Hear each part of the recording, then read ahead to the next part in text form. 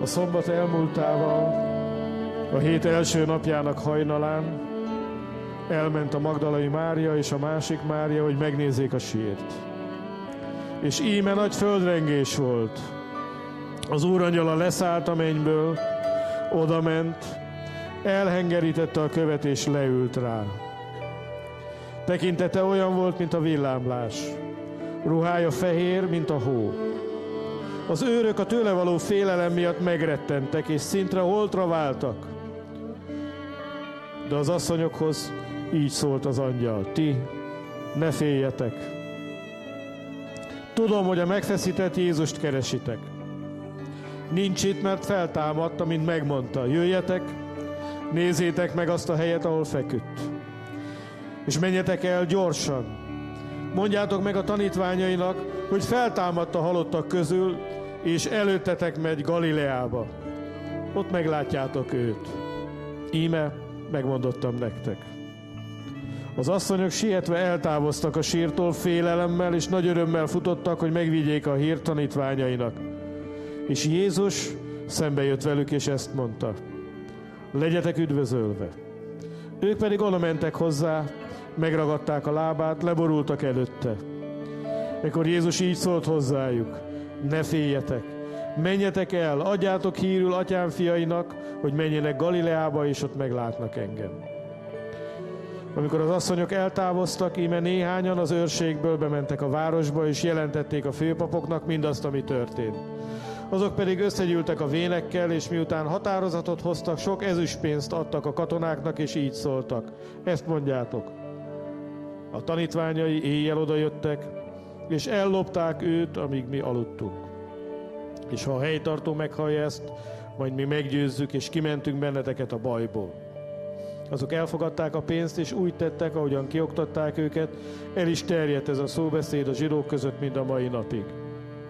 A 11 tanítvány pedig elment Galileába, arra a hegyre, ahova Jézus rendelte őket.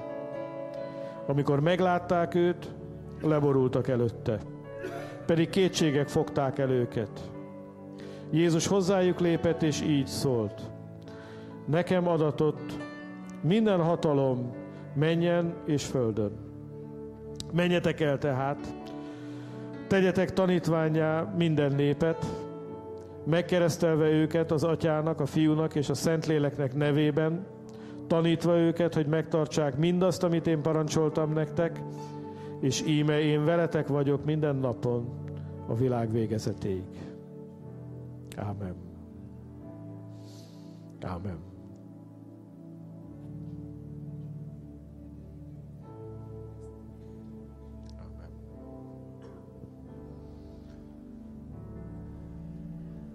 Gyönyörű kadencia volt.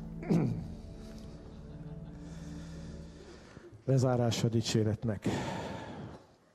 Nagyszerű dolog az Úr jelenlétében időzni, és hiszem, hogy Isten akar ma szólni hozzánk. Amiről ma beszélni szeretnék, az az, hogy kié a hatalom. És a válasz itt van ebben az igében, ami felolvastam nektek. Jézus a feltámadása után bejelentette a tanítványainak, hogy kié a hatalom. Azt mondta: enyém minden hatalom a mennyen és a földön. És amikor Jézus azt mondja, hogy a mennyen és a földön, akkor az egész teremtett világot érti alatta, láthatót és láthatatlant, anyagit és szellemit.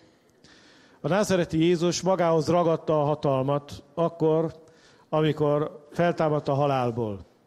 Nem úgy ragadta magához ezt a hatalmat, hogy hódítással, erővel, hanem oly módon, hogy teljesen átadta magát az Atya akaratának, és meghalt a kereszten, és befektették a testét a sírba, és az Atya volt az, aki feltámasztotta őt a halálból.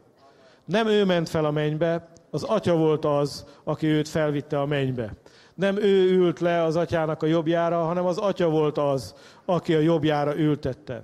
És így bizonyította be, hogy a názáreti Jézus valóban az, akinek mondta magát, ő a megígért messiás, ő az Isten fia, és az Atya azzal, hogy a jobbjára ültette, az örökösévé tette, és mindent átadott neki az ő Atya. Minden hatalom, minden dicsőség, minden erő, mindaz, ami az atyáé, az a fiúé is lett. A fiúnak az első dolga pedig az volt, hogy a megnyert szent lelket kiöntötte, kiárasztotta, hogy azt a dicsőséget, azt az áldást, amit ő az atya jobbján élvez, azt minden ember élvezhesse, aki hisz ő benne. Mert aki hisz ő benne, alkalmassá válik arra, hogy befogadja Istennek a szellemét, megteljen Istennek a szellemével, vegye a mennyei erőt, vegye a mennyei hatalmat, a profétálásnak és a profétáknak az erejét, amely által a profétákról azt olvassuk az Isten embereiről, hogy hadseregeket győztek le, hogy a halálból megszabadultak a halál torkából, hogy olyan hőstetteket vittek véghez, amelyre maguktól nem lettek volna képesek. Gedeont Isten szelleme tette bátorrá, és a gyáva ember 300 harcossal nekiment az ellenségnek. Mert közben ugyanez a szellem az ellenség szívébe azt is elvégezte, hogy ők meg elgyávuljanak, hogy megrémüljenek, hogy megijedjenek. Ez a Szent Szellem volt az, aki működött a profétákban, aki lelki erőt adott a királyoknak, hogy ellenálljanak nagy hadseregeknek, aki erőt adott Ezékiásnak, hogy hallgasson a profétára, és ne engedjen az asszíroknak, hanem álljon nekik ellent. És noha minden dolog azt üzente és azt mondta, hogy ez egy értelmetlen ellenállás, hogy jobb lenne megadni magunkat, jobb lenne beletörődni a sorsunkba, ennek ellenére jött a próféta, és azt mondta, állj nekik ellent, egy nyilat nem lőnek a Szent Városra. És Ézsaiás képes volt ezt megtenni. És az ő környezetében is voltak emberek, akik féltek, rettegtek, akik azt mondták, hogy jobb lenne megadni bennünket, óriási szellemi küzdelem folyt Jeruzsálem falai előtt, fegyvercsörgés nélkül, puskalövés nélkül. A falak előtt ott voltak az árulók, Rabsaké, aki zsidóul szólt a védőkhöz, maga is egy átállt izraelita volt, aki inkább hitt az asszírok hatalmában, mint Isten hatalmában, és ez az áruló odament, és odaállt a falak előtt az emberekhez, és azt mondták, nem szabadít meg benneteket Izrael istene, nem szabadít meg benneteket Ezékiás király, adjátok meg magatokat. És igen, olyan érveket tudott mondani, amitől meglágyulhatott volna az emberek szíve, és elsorolta, hogy sokkal nagyobb városok, sokkal erősebb népek, mind-mind meghódoltak, behódoltak. De a prófétában ott működött Istennek a szelleme, és fogta a tekercset, amit írt ez a király, bement az Úr templomába, kiteregette az Isten előtt, és azt mondta, Uram, lásd meg a káromlást, amit ezek az emberek szólnak, és mutasd meg a te hatalmadat, a te erődet. Mert a király nem abban bízott, hogy a falak milyen erősek, nem abban bízott, hogy a harcosok milyen képzettek, hogy a fegyverek milyen jók, hanem a király abban bízott, hogy Izrael istene megígérte, és hadakozni fog értük. Isten szelleme tesz bennünket erőssé arra, hogy ezeket a harcokat és ezeket a küzdelmeket meg tudjuk vívni. A harc, a küzdelem kimenetele nem a csatatéren dőlt el, hanem a szívben dőlt el, az elmékben dőlt el. Ott belül, a lelkekben, a szívekben zajlott a nagy harc, és a szívekben zajlott a nagy küzdelem. És a csata most is alapvetően itt folyik. A te fejedben folyik a csata, a te szívedben folyik a csata, az érzéseidben folyik a csata. Hiszel-e a prófétáknak? Hiszel-e Isten beszédének? Vagy a rabsakéknak hiszel? A világ üzenetét hordozóknak, a világ prófétáinak, akik el tudják sorolni a hatalom munkáját, erejét, amit láthatsz a szemeiddel is, tapasztalhatsz. Vagy képes vagy ráhagyatkozni arra, hogy elhiszed, hogy a názareti Jézus Krisztus igazat mondott. És övé minden hatalom a mennyen és a földön. Ez azért lényeges dolog, mert mielőtt azt mondaná Jézus, hogy annak okáért menjetek és hirdessétek az evangéliumot, ezt kell, hogy tisztázzuk magunkban. És látjuk, hogy itt is, mikor Jézus megjelent, a tanítványokat kétség fogta el. Nem volt mindenki helyből hívő. Volt, aki azonnal hitre tudott jutni, és volt, aki kételkedett. És ugye nem tudjuk pontosan, de ugye összerakjuk a mozaikokat, akkor számomra az derül ki, hogy abban kételkedtek, hogy Jézus valóban testben támadta föl. Abban nem kételkedtek, hogy valaki megjelent nekik és beszél hozzájuk, csak azt nem tudták, hogy Jézus feltámadása testben történt, vagy pedig nem. Pedig ez egy fontos része volt a győzelemnek. A Biblia azt mondja, hogy Isten a halál által semmisítette meg a halált, és azt, akinek uralma volt a halál felett, az ördögöt. Hogy azokat, akik egész életükben a haláltól való rettegés szolgaságba tartott, hogy azokat megszabadítsa.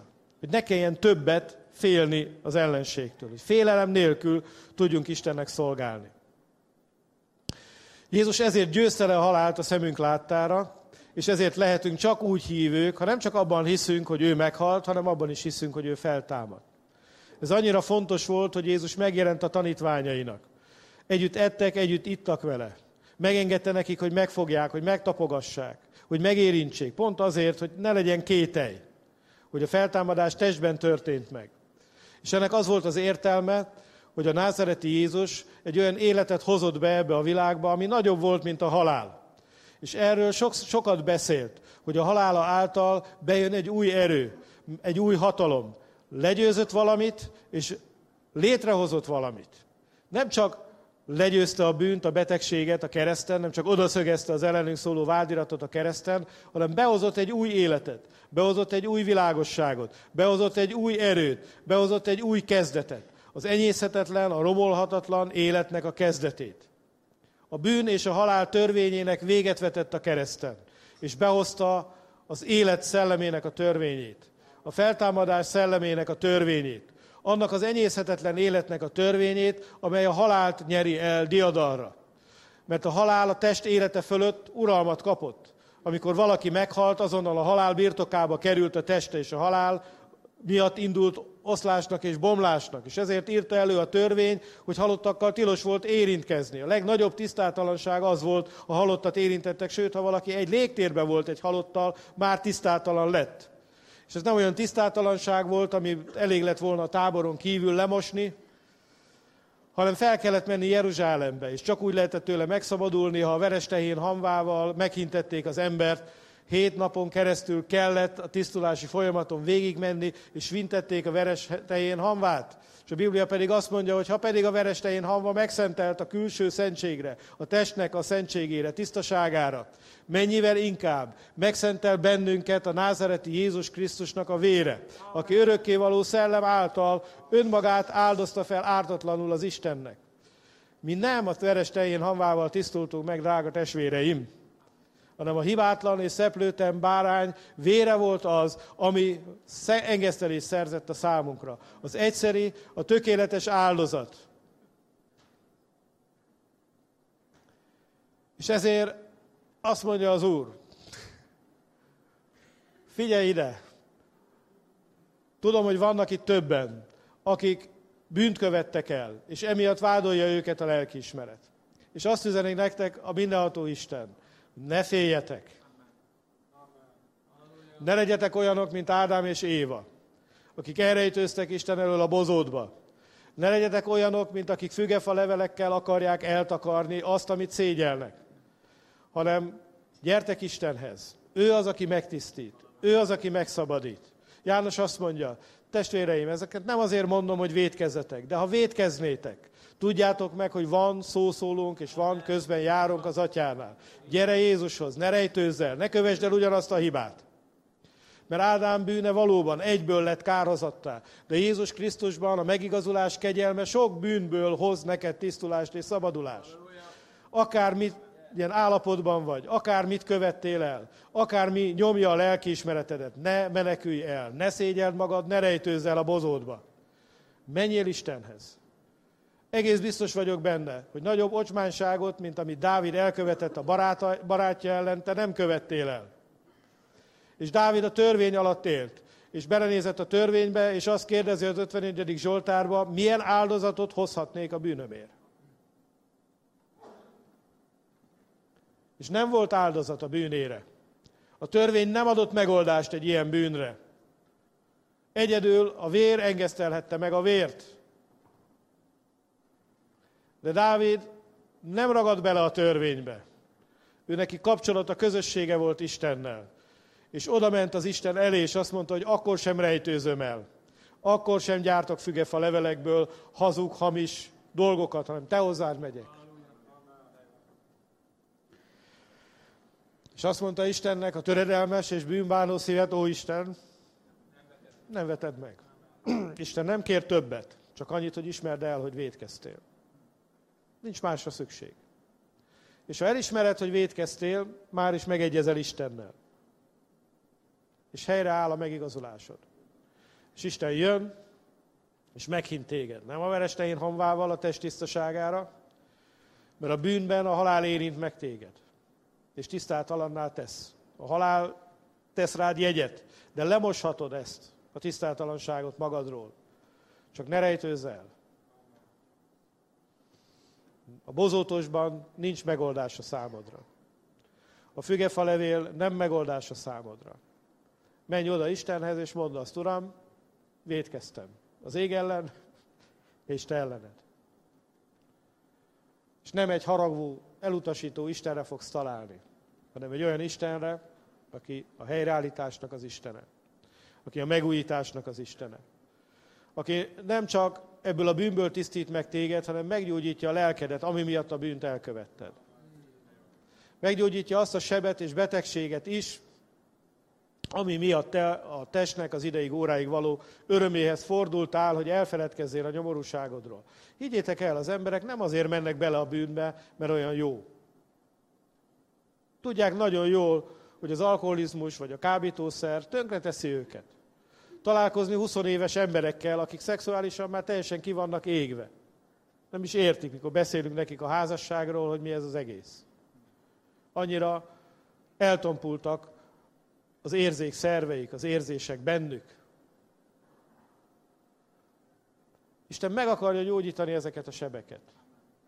Isten nem akarja, hogy te úgy járj kell, hogy tetőtől talpig nincs a testben épség.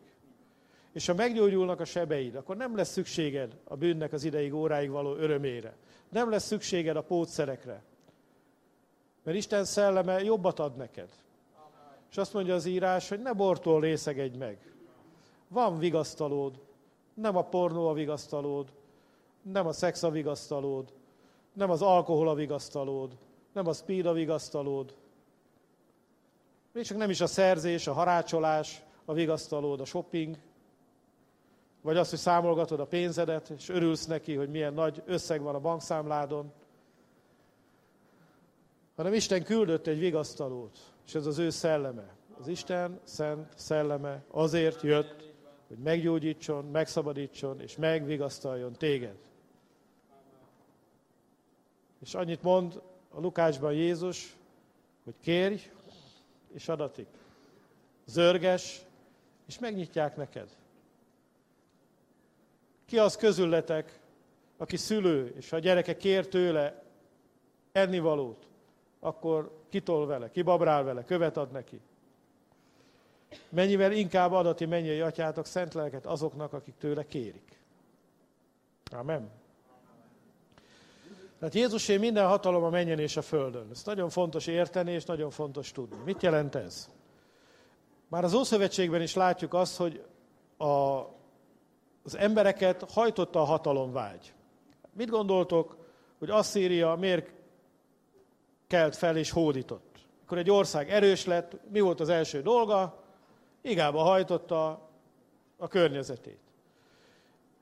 Harcoltak, küzdöttek, vért öntottak. Miért? Már annyi pénzük volt, hogy bele is fulladhattak volna, de mégis mentek, és mégis csinálták. És felkelt a makedón Nagy Sándor, akit csak a történészek látnak nagynak, a Biblia egy szőrös kecskebaknak látja. A vén kecske, fiatal kecske volt. Nincs nagy véleménye az írásnak róla. A bűn emberével, egy tisztátalan dologgal azonosítja. A kecskebakot bűnért áldoztak, a bűn áldozat volt mindig minden áldozati rendben van egy kecskebak, amit fel kell áldozni a bűnért. És nem volt elég neki Makedónia, nem volt elég neki Egyiptom, nem volt neki elég Kis-Ázsia, nem volt neki elég semmi se. Ő mindent akart. Falt, zabált, és miért tette mindezt? És ott van Nabukadnézár, aki tényleg feljutott a csúcsra, és olyan hatalma volt, hogy a vigyázók és a szentek a mennybe összeültek, és azt mondták, hogy no. Még nincs itt az ideje ennek.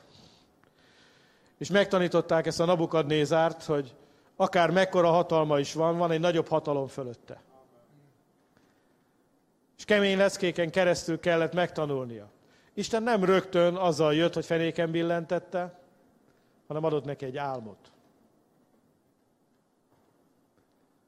De ő nem tanult az álomból, hanem új vallást vezetett be. Megirigyelte a papok hatalmát, és azt mondta, mit nekem, majd én leváltom a régi vallást, Márdukot lecseréljük, és majd egy új bálványt csináltatok, és rákényszerítek a hatalmammal mindenkit, hogy azt a bálványt imádja. És kapott egy második leckét, még mindig nem fájt a lecke.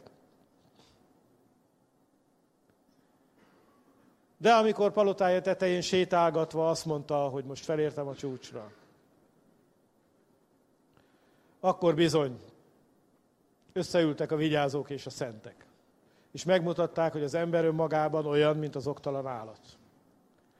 Hogy minden földi halandónak tudnia kell azt, hogy van egy Úr és van egy Isten fölötte. És nem úgy van az, hogy azt csinál, amit akar.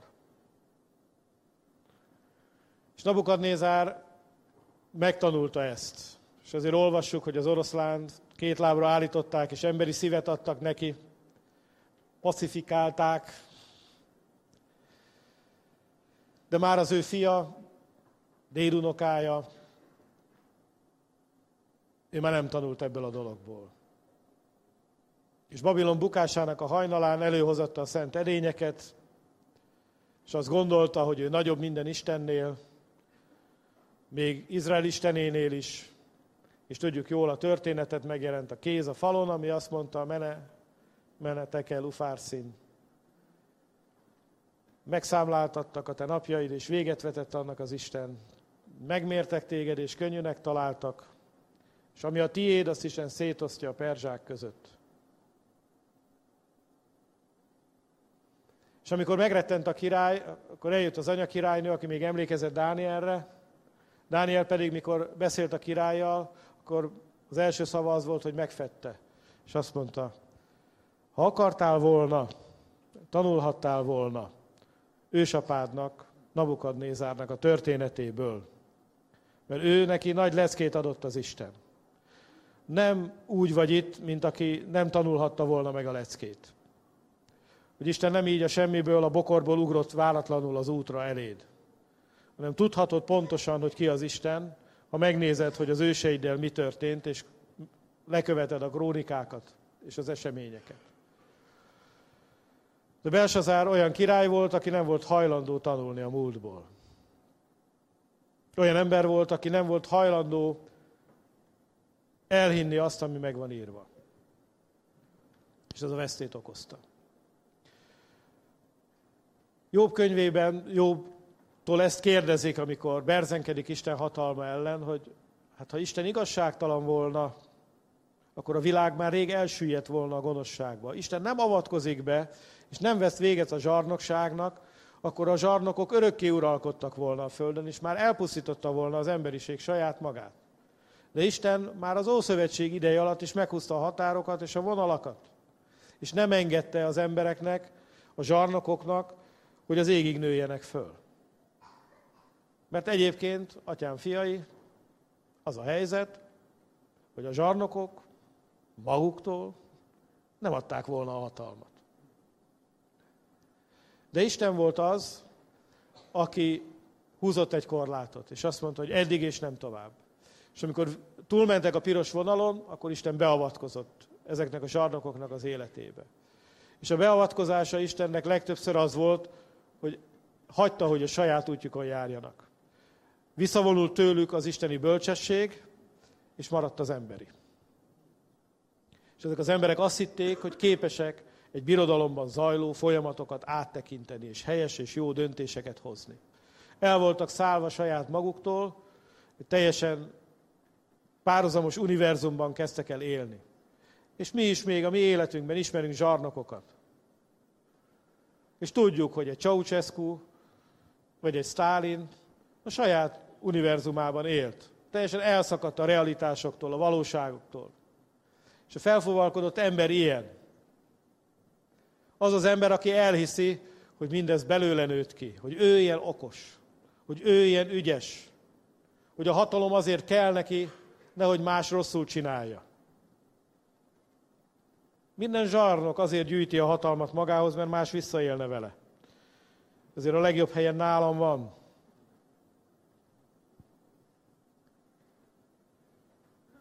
És nézzétek meg, az apostolok az új szövetségben megértették Jézusnak az üzenetét. Mentek, és mondták az embereknek. És tudjátok, a világ úgy működik, hogy az embereknek a szívét, meg az elméjét sok minden megszállva tartja. Az emberek szíve és a lelke olyan, mint az ígéret földje. Tele van kánaánitákkal, tele van magaslatokkal, tele van erődökkel. Az ördög már jó előre a lelkedbe, az agyadba, a szívedbe elhelyezte azokat a lakosokat, azokat a megszállókat, azokat az erődöket, azokat a magaslatokat, amik egy célt szolgálnak, hogy megfosszanak téged attól, hogy az ígéreteket birtokba tud venni. Amikor az Efézus 6.12-ben olvasunk arról, hogy nem test és vér ellen van nekünk tusakodásunk, hanem a világ sötétségének bírói ellen, akkor itt nem bírákról van szó, akik ítéletet hoznak, hanem birtoklókról van szó. Olyanokról, akik birtokolnak valamit. A sötétség birtokosairól.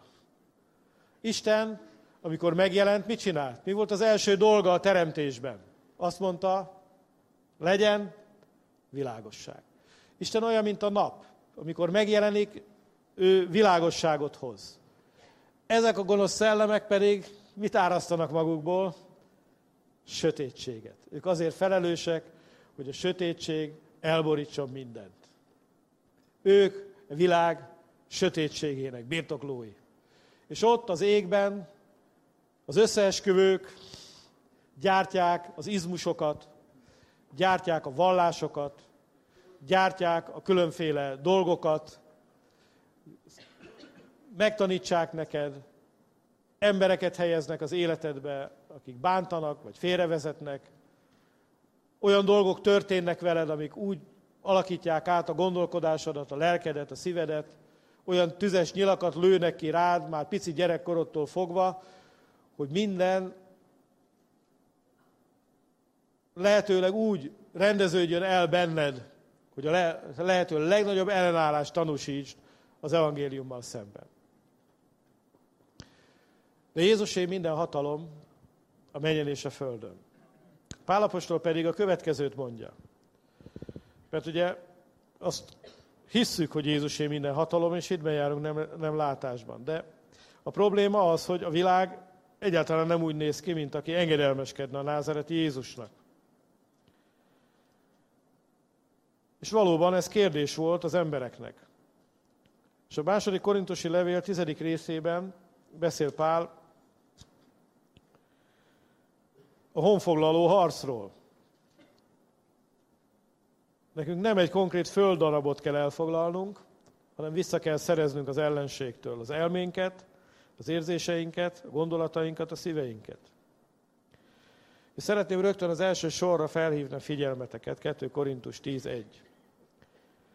Krisztus szelídségével és gyöngétségével kérlek titeket én, Pál. Krisztus szelídségével és gyöngétségével kérlek titeket én, Pál. Harcról van szó, háborúról van szó. De épp ez a csodálatos, hogy ezt jelentette ki, és ugye ebben a fejezetben van ez az ige is, Pálnak Isten, hogy az én erőm erőtlenség által végeztetik el. Jézus akkor volt a legerősebb, amikor a legerőtlenebb volt. A legnagyobb csodát a kereszten tette. A legnagyobb erőre a kereszten volt szüksége. És ez egy olyan erő, egy olyan hatalom, ami nem a hódítók, a világ hódítóinak a hatalma, hanem ez a szelídek hatalma. És mi van megírva? Nem a vadak öröklik a földet, a szelídek öröklik a földet. Nem a farkasoké lesz a végén a föld, bár úgy néz ki, hogy a bárányoknak nincs esélyük.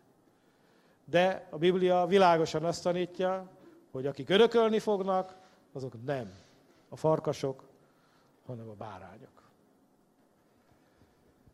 Pál pedig így folytatja. Némelyek szerint én szemtől szembe ugyan alázatos vagyok köztetek, de távol létemben erélyes vagyok hozzátok. Kérlek titeket, hogy amikor jelen leszek, ne kelljen erélyesnek lennem annak a meggyőződésnek az alapján, amellyel merészen akarok fellépni némelyekkel szemben, akik úgy vélekednek, hogy mi test szerint élünk. Mert bár testben élünk, de nem test szerint hadakozunk. Hadakozásunk fegyverei ugyanis nem testiek, hanem erősek az Isten kezében, erődítmények lerombolására. Ezekkel rombolunk le minden okoskodást, minden magaslatot, amelyet az Isten ismeretével szemben emeltek, és fogjulejtünk minden gondolatot a Krisztus iránti engedelmességre, és készek vagyunk megbüntetni minden engedetlenséget is, amikor teljességre jut a ti engedelmességetek. Hát elég kacifántos, így első ránézésre. De az első dolog, amit Pál mond, hogy igen, az elménk, a szívünk, a belső énünk egy csatatér. Belénk van plántálva egy sor olyan dolog, aminek le kell rombolódnia ahhoz, hogy Isten ereje valóban és valóságosan meg tudjon nyilvánulni az életünkön. És amikor a szellemi dolgokról tanít Pál az 1 Korintus 12-ben, akkor azt mondja, hogy 3 nagy területe van az Isten működésének. Az egyik az energiéma. Ugye az energia szóból származik. És azt mondja, de ugyanaz az Isten. Ez a csodatévő erőkről szól. Olyan erőről, ami nincs a természetben, és ami nincs az emberben. Ezek olyan erők és olyan csodák, amelyek követték a názareti Jézusnak az ige hirdetését. Jézust nem tudták elfogni, amíg ő nem hagyta magát elfogni. Olyan hatalommal, olyan erővel hirdette az evangéliumot, hogy az Isten szeretete mellett ezek az energiémák, ezek bizonyságot tettek. Megszabadultak a foglyok, kimentek a démonok, meggyógyultak a betegek. Nagyon látványos volt az erőnek ez a megnyilvánulása. A másik fajta dolog, amiről itt beszél, az a diakónia. És azt mondja, sokféle szolgálatunk van, de ugyanazt az Urat szolgáljuk, ugyanaz az Úr.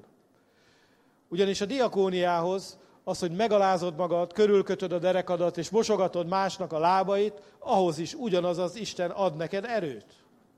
Ez ugyanannak az erőnek a megnyilvánulása az életedben.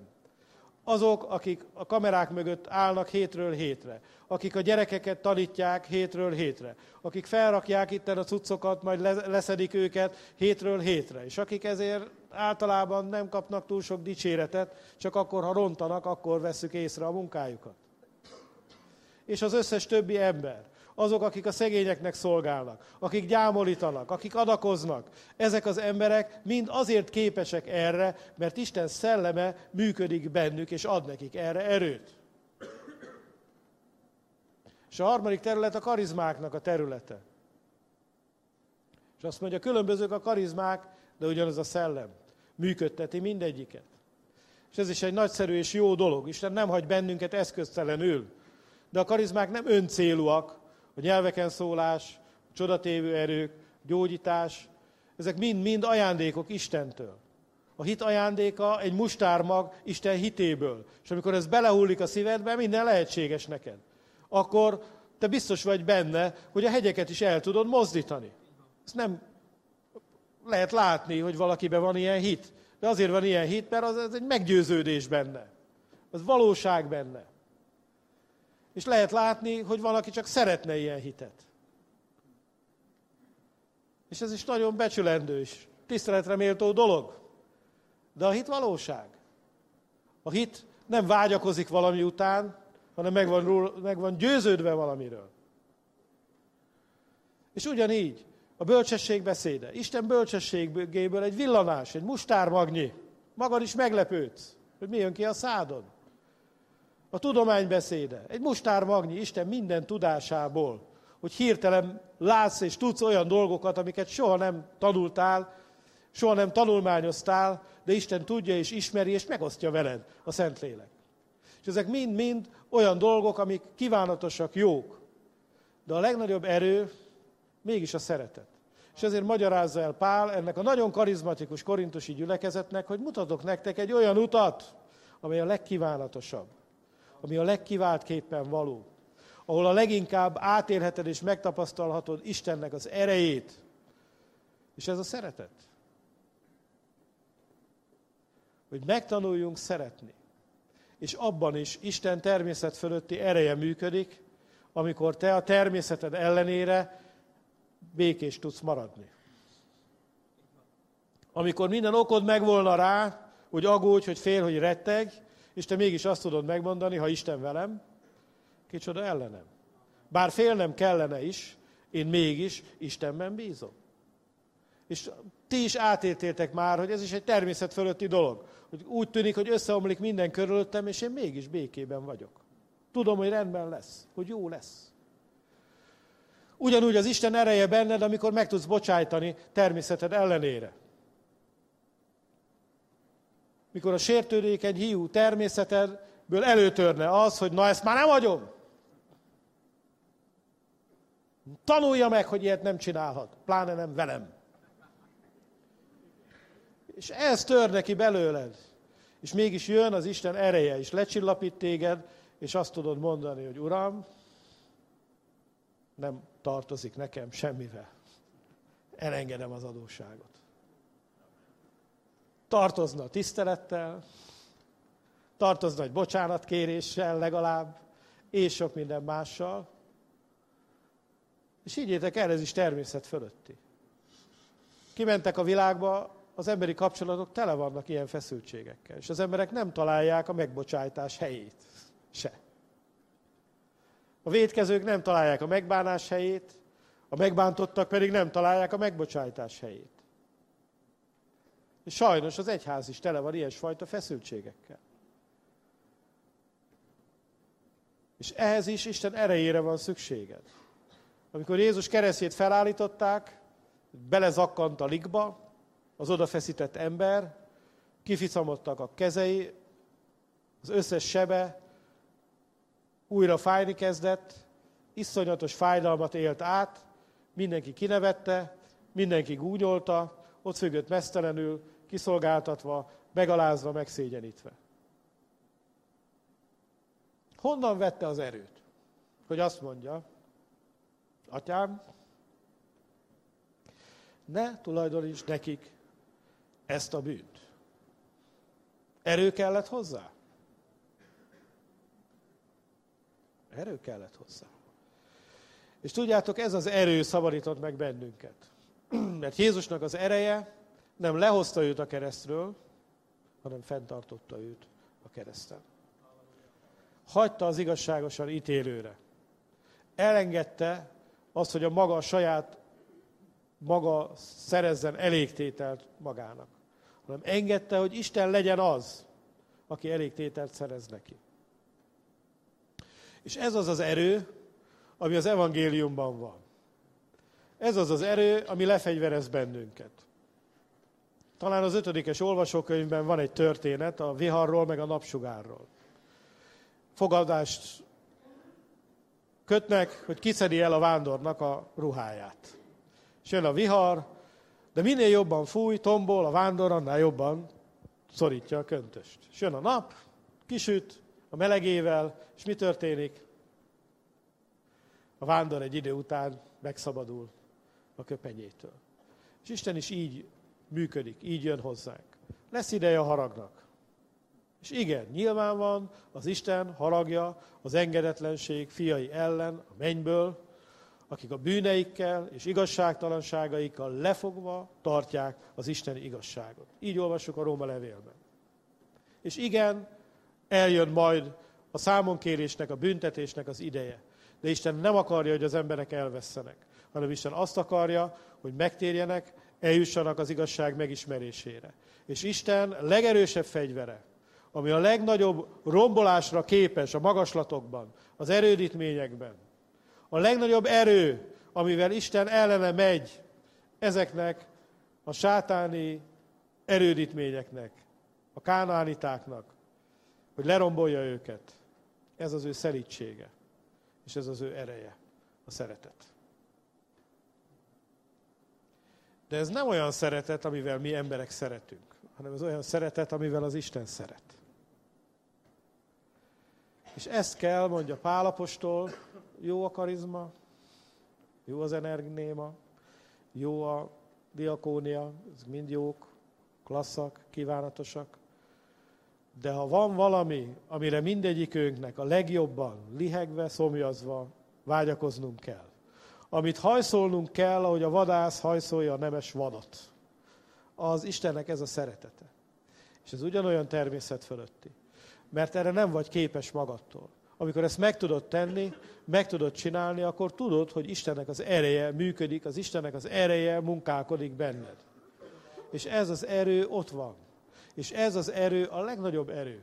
Amikor ez az erő benned van, akkor a jelek, a csodák nem azért történnek, mert te igazolni akarod a nem tudom én mit, a felekezeted nagyságát, a te igehirdetésed igazságát, a megtalált 8 pontot, azt a nagy teológiai igazságot, hogy te fejtegeted a legjobban az Istennek az igéjét, hanem akkor az erők azért történnek, mert szeretsz.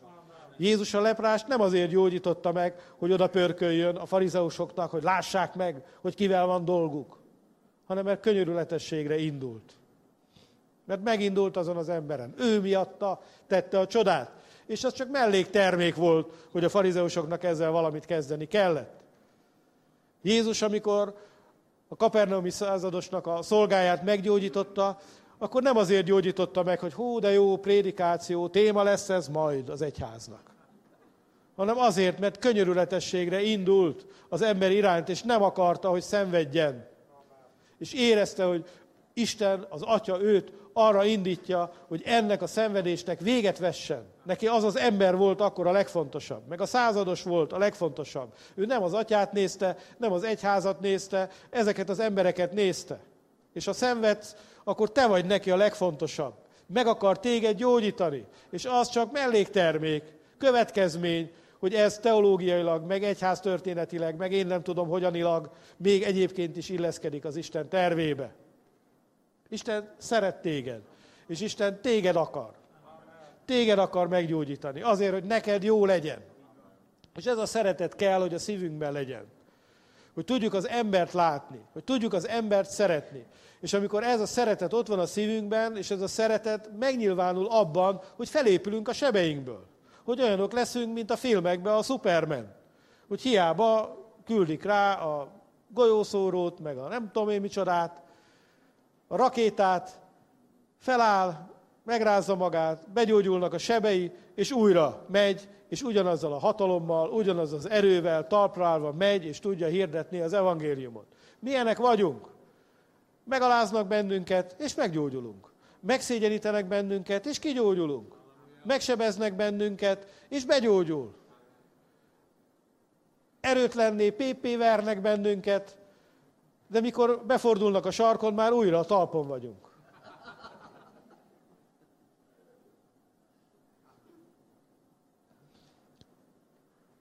Nem engedjük, hogy a kígyó halálra maljon bennünket.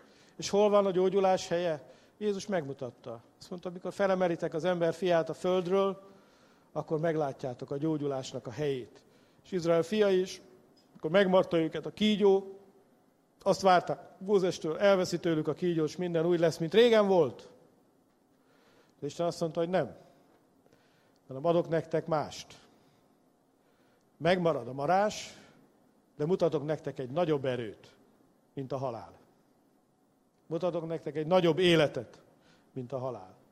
És akkor akik hittek ennek, megmarta őket a kígyó, oda kellett zarándokolni a póznához, meg kellett állni a pózna előtt, és nézni. És tanulmányozni. És mit gondoltok, mit láttak? Mit láttak egy érckígyót, ha belenézel, így nézed, próbálod megérteni, így közelmész. Mit fogsz meglátni a rézkígyóban? Tudod, mit fogsz meglátni? Magadat, ahogy nézed. Rész szerint. Így, úgy, amúgy. Elkezded látni magad, hogy ki vagy te Krisztusban. És ez gyógyít meg téged. Ez gyógyítja be a sebeidet.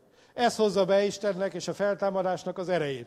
Ez szentel meg téged. Ez ad neked új erőt. Ezért tudsz megbocsájtani és tovább menni. Ezért tudod kihúzni a hitnek a pajzsával, megoltani az ördög tüzes nyilait.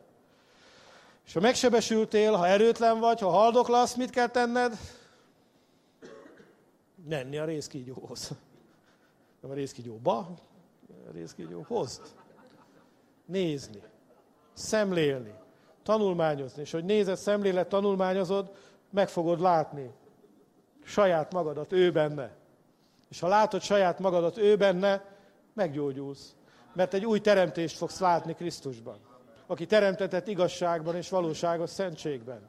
Egy szeretett gyermeket fogsz látni Krisztusban, nem egy köpködni való szektás barmot, aminek elhordanak téged. Hanem látni fogod, hogy ez az én szeretett fiam, akiben én gyönyörködöm. Nem egy szerencsétlen, nyomorult embert, aki nem tudja, hogy a megélhetés gondjai közt hogyan fog megélni, hanem látod magad, hogy Isten külön módon gondot visel rólad, mint az ég madarairól és a mező liliomairól.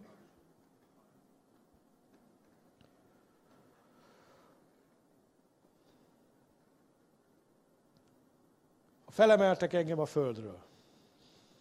Mindeneket magamhoz vonzok. Ezt mondta az Úr. 3-szor is előkeveredik ez János evangéliumban.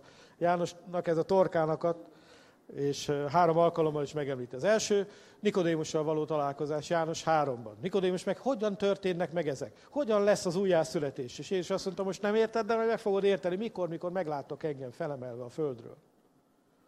Így történik az újjászületés. Halál, feltámadás. És milyen jó, hogy meg lehet halni. Minden bűnnek, a világnak, minden büntetésnek, minden vádlásnak. Meghaltunk Krisztusban. Mikor belemerültél Krisztusba, az ő halálába merültél bele. Ővel együtt elvetted az ítéletet. Ővel együtt elvettetett a vádlás, a károsztatás. Mikor belemerültél Krisztusba, széttépték az ellened szóló vádiratot. Kihúzták a zsádló alól a talajt. Aki meghalt, felszabadult minden kötelezettsége alól. Halott rabszolgán már nem követeltek semmit. De nem azért haltunk meg Jézus Krisztussal együtt, hogy halottak legyünk, hanem azért haltunk meg vele együtt, hogy vele együtt fel is támadjunk a halálból. És ha a halála ilyen nagy áldást hozott a számunkra, és az, hogy egyé leszünk az ő halálával, a szabadságot jelent nekünk a bűn és a halál törvényétől, akkor mit hoz az ő feltámadása? És mit hoz a feltámadásának az ereje? Mi lép be az életünkbe akkor, amikor elkezdjük őt, a feltámadottat keresni? Mert amikor mi itt énekelünk, imádkozunk és beszélünk, akkor nem a levegőbe beszélünk. Nem arról van szó, hogy van egy szép vallásunk, és akkor olyan is van, én tudom. És megmondom őszintén, hogy nekem is gyógyulnom kell az egyházból. Mert tényleg sokszor úgy érzem magam, hogy az egyház olyan, mint Ádám és Éva a bokorba.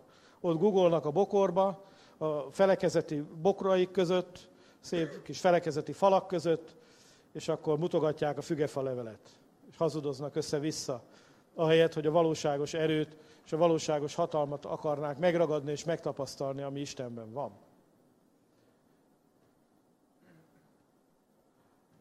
De Attila is visszajött erről a konferenciáról, és azt mondta, hiteles. Hát én is erre vágyok.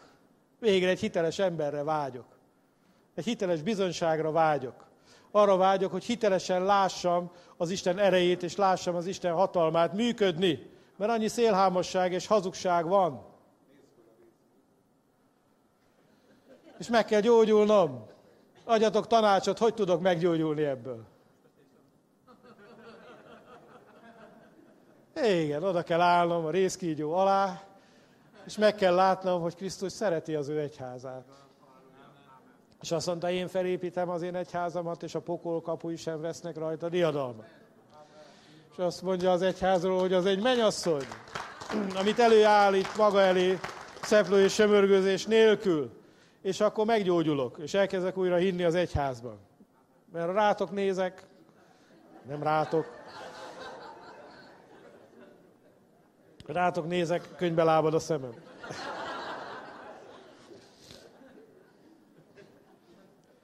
Testvéreim, iszonyatosan nagy erő van Isten szeretetében és Isten hatalmában. Én emiatt értem meg engem, ez az erő győzött meg, ez az erő fegyverezett le, ez az erő gyógyítgatott meg, és gyógyítgat mind a mai napig és most is. Amen. És én ezt kívánom, hogy értsétek meg ezt, és ismerjétek meg ezt. A 8. és a 12. részben is előjön ez az érckígyó Jánosnál. A 8. részben Jézust arról faggatják, hogy ki vagy te. És azt mondja, te magadról teszel bizonyságot. Te valamilyen szélhámos vagy, nem? Mondogatod magadról, hogy ki vagy, na de honnan tudhatjuk, hogy igazad van-e vagy nem? És Jézus azt mondta, hogy amikor láttok engem majd ott függeni a keresztfán, amikor felemeltek engem, akkor megtudjátok, hogy én nem azért jöttem, hogy magamnak gyűjtsek valamit, hanem értetek jöttem, meg miattatok jöttem. A kétségeitek ott legkésőbb szét fognak foszlani a tekintetben, hogy én ki vagyok és mit akarok. A 12. résznek meg az a szövegkörnyezete, hogy jöttek a görögök, de valószínűleg vagy görög zsidók voltak, vagy még valószínűbb, hogy görög származású prozeliták, akik részt vettek az ünnepen, ők ugye nem mutathattak be áldozatot, de részt vehettek, ott a templom térig felmehettek, és azt mondták, hogy szeretnénk Jézust látni. És oda mentek Fülöphöz, mert neki olyan jó latin neve, ugye a görög neve volt, Phileohippus, ugye ez a lovak kedvelője, és gondolták, hogy hát ha ilyen görög neve van, akkor neki valami köze a görögökhöz van, és megtalálták Filipet, és akkor Filip hívta Andrást, mert a falujából való volt, és akkor a két tanítvány közben járt Jézusnál, hogy a görögökkel összehozzanak egy személyes találkozót. És Jézus sok mindent mond nekik, 2 dolgot szeretnék csak ebből kiemelni. Az egyik az, hogy gyerekek, még nincs itt az ideje a dolgoknak, de mikor felemeltek engem a földről, akkor nem csak a görögök, hanem minden nép és nemzet meg fog engem látni. A másik pedig az, hogy elmagyarázza, hogy miről beszél, mert megjegyzi János, hogy hát a haláláról beszél, csak nem nagyon értettük. És azt mondja, a földbe hullott gabonamag, ha nem hal el, egymaga marad. És itt megint van egy nagyon érdekes dolog, hogy működik a teremtés. Majd tavasz van. És képzeljétek el, hogyha van egy ember, aki még soha életében nem látott vetést meg aratást. És ott ül tavasszal Izraelbe mondjuk kisgyerek, és azt mondja, papa, olyan szűkös a kaja, ott van egy zsák a kamra hátsó részébe, ahhoz miért nem nyúlunk? Tele van buzamaggal. És akkor azt mondja az apa, hogy azért nem nyúlunk hozzá, mert azt fogjuk elvetni, amikor itt a vetésnek az ideje. Mert nem úgy van ám a vetés sem, hogy akkor vetsz, amikor akarsz. Rendelt ideje van mindennek.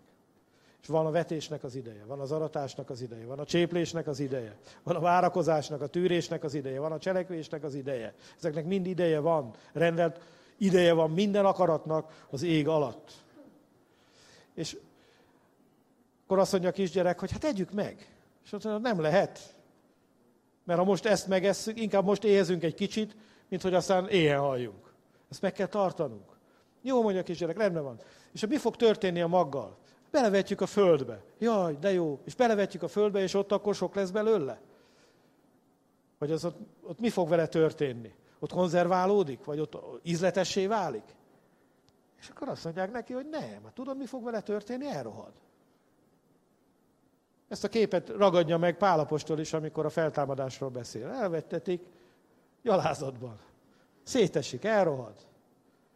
Csak a csoda akkor kezdődik, pont, amikor szétesik. Amikor elrohad. Mert van benne valami, és ez az új élet. És az ki kell, szárva szökken, 60 annyit, 100 annyit terem, és akkor lesz nagy aratás. És most lehet, hogy sírva vetünk, de az aratás idején majd hozzuk a kévéinket örömmel emelve. És megvigasztalódunk a tűrés és a szükség idején elszenvedett sebeinkből. De ehhez minek kell történnie? Ezt bele kell vetnünk a magot a földbe, hagynunk kell, hogy elrohadjon, és hinnünk kell a magban, hogy ki fog belőle kelni a búza, szárba szökik, és nem egyet terem, nem is 2 terem, hanem 60-szor és 100-szor annyit fog teremni az Istennek a dicsőségére. És ezt Jézus saját magáról mondja. És azt mondja, én vagyok az első búza maga, amit Isten így belevett a földbe. És belevetette, és meg kell halnom, és ahhoz, hogy az új élet létre tudjon jönni. És aztán jöttek a tanítványok, és jöttek, és az írás azt mondja, hogy te vagy most a búza mag az Isten kezébe. És belevetett téged ebbe a világba, hogy a konkoly búza példázatára emlékeztek. Azt mondja, megfejti Jézus, tehát nem kell a tanítók családságára hagyatkoznunk, ő maga megfejti a tanítványoknak, és azt mondja, hogy a búza az igazak, az Isten fiai, a konkoly pedig a gonoszok, az ördögnek a fiai. És mit csinál Isten az igazakkal? Nem ragadja el őket a mennybe még, hanem beleveti őket a világba. És azt akarja, hogy gyümölcsöt teremjenek. Azt akarja, hogy ott a világban meghalljanak önmaguknak, elhalljanak önmaguknak, és a bennük levő új élet csirázzon ki. A bennük levő új valóság szökjön szárba. A bennük levő Krisztusról nyert élet legyen az, ami aztán gyümölcsöt terem. És ezt csak az az ember tudja megtenni, aki tudja, hogy kié a hatalom.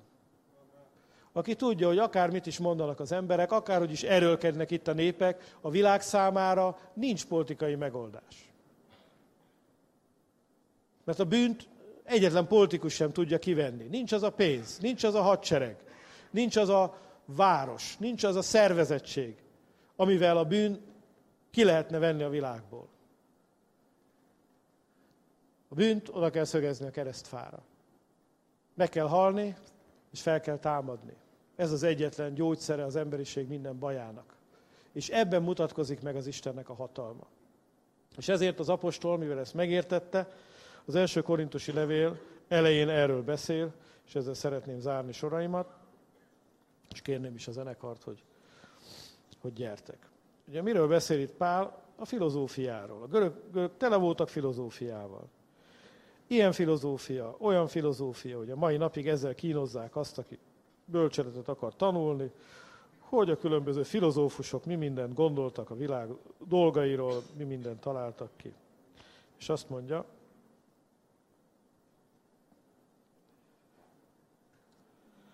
az első részben,